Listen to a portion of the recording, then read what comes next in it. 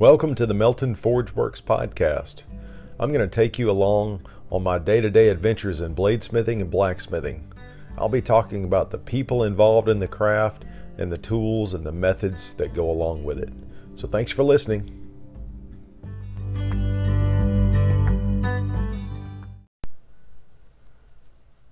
So it's around 10 o'clock on Sunday after the tire hammer build, and I'm sure some of you might be getting tired of hearing about tire hammers, but I wanted to say just a few more things while it's still fresh in my mind about some of the biggest questions that I've been getting. I've had a bunch of questions on Facebook and Instagram about the tire hammer build, and so I threw a video out on Instagram kind of quickly just to maybe head off some of those questions. But I also wanted to talk about what I learned from the class and what it takes to put one on, and what I think made this one so successful. So this is going to be episode 5. So if those topics appeal to you, stick around. Thanks. All right, so it's 5 o'clock on Monday. I'm on the way home from work. I've had a little time to think about what I've learned, or what I learned from the tire hammer build workshop, and what I think made it really successful. So I was going to talk about that a little bit on the way home. I also took a little time today and wrote up a frequently asked questions. So you can check that out on my Facebook pages, Melton Forge Works, or my personal page. You can also find it over on Instagram. There's a shortened version of the frequently asked questions over there. But while I was working on that, today I had time to think about what I learned during the tire hammer workshop, and what I think made it a successful workshop. And so I was going to talk about those a little bit. I think one of the things that I learned from the workshop was that for me personally, with my patience and skill set, I have to say that I'm glad I didn't try to make a tire hammer on my own. And I kind of hesitate to say that because the plans are so great, they're very thorough, and I believe that most people, if they put their mind to it, can build a good power hammer from those plans. But after seeing the actual build process and go through it, I'm just really thankful I didn't try to do that on my own, because the equipment required to weld things up properly, I have a fairly small welder, and so I would have had to have gotten help with the welding on that, and there's a significant amount of good welding that has to be done. The sheer volume of heavy material that has to be picked up and moved around is pretty daunting if you don't have a good shop crane. And just the time commitment to do it. I know we did a we did a big amount of tire hammers in 3 days, but we did so because we had a lot of help, a lot of expertise, and a lot of manpower in a concentrated area. And I just don't know that I would have had the patience to knock one out on my own. So that's one thing I learned from the process. The other thing that I learned was just how great these machines are. I used to underestimate the tire hammer before I'd ever run one, and I think I mentioned it in a previous episode that I first ran tire hammers at Clay Spencer's shop, and so obviously the tire hammers in his shop are well built, tuned machines, and I was really impressed. And again this weekend, after seeing these machines, especially the ones we made this weekend, they are just top notch, and they run great. They're easy to tune and maintain, and I understand how to do that now.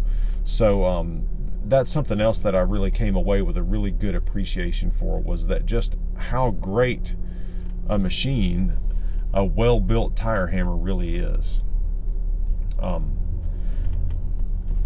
And so the other thing I wanted to talk about was what I think made this a successful build. And this might sound kind of corny, but I think one of the things that really made it successful was the formation of a Facebook group that was centered around this particular build workshop. And so months ago, a Facebook group was put together to gauge interest and to coordinate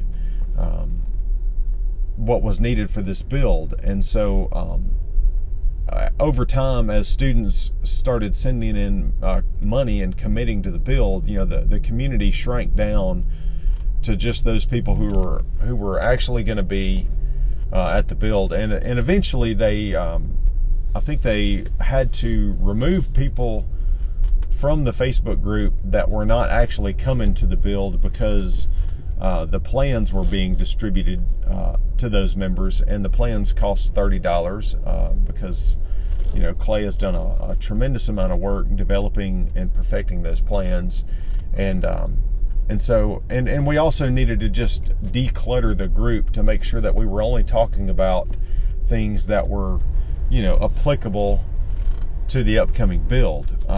But in that process, that small community came together with the common goal of attending the workshop. And so we were able to talk amongst each other and ask questions and learn about each other's strengths and weaknesses when it comes to fabrication, learn about specific tools or things that we might bring to help the workshop to be more successful.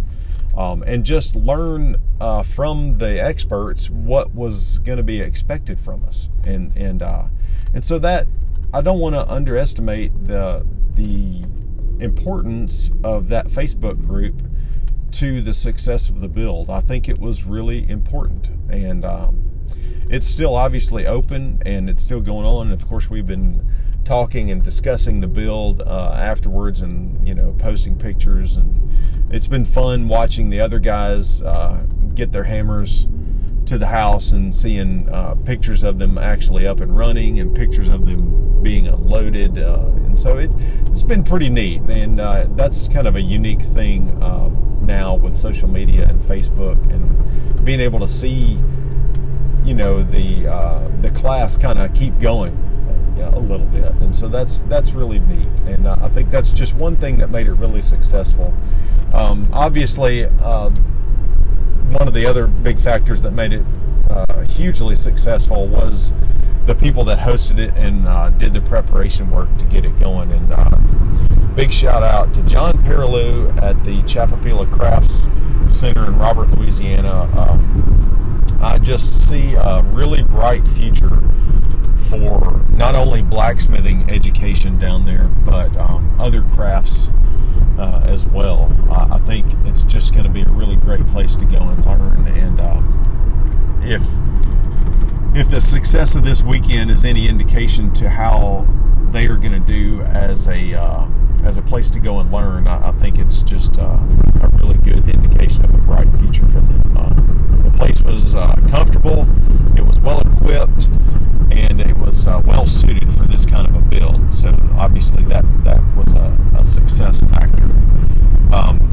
And then thirdly, the preparation done by Curtis and Samuel Herman in Oklahoma. The fact that they have done this several times before, and this was not their first rodeo. They have learned from other build workshops things that work and things that don't, and so we benefited because of that. And the fact that they were able to cut material and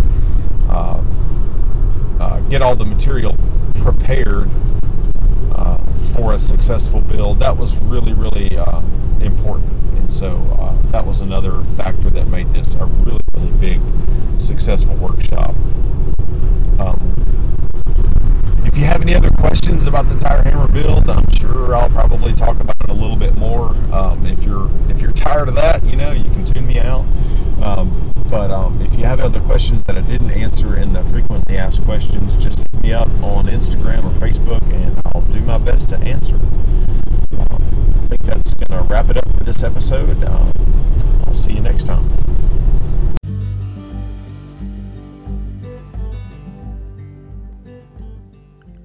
Well, that's going to wrap up episode 5. I really hope to add a little bit more audio to this. I was hoping to unload the hammer tonight, but I just ran out of gas. I'd also like to say that I know I had a few audio issues in the first couple of episodes and a little bit in the latter part of this episode. I'm still trying to figure out the best way to record this on the go, so bear with me as I figure that out. Thanks for all the comments on the podcast. It really means a lot. Thanks. See you next time.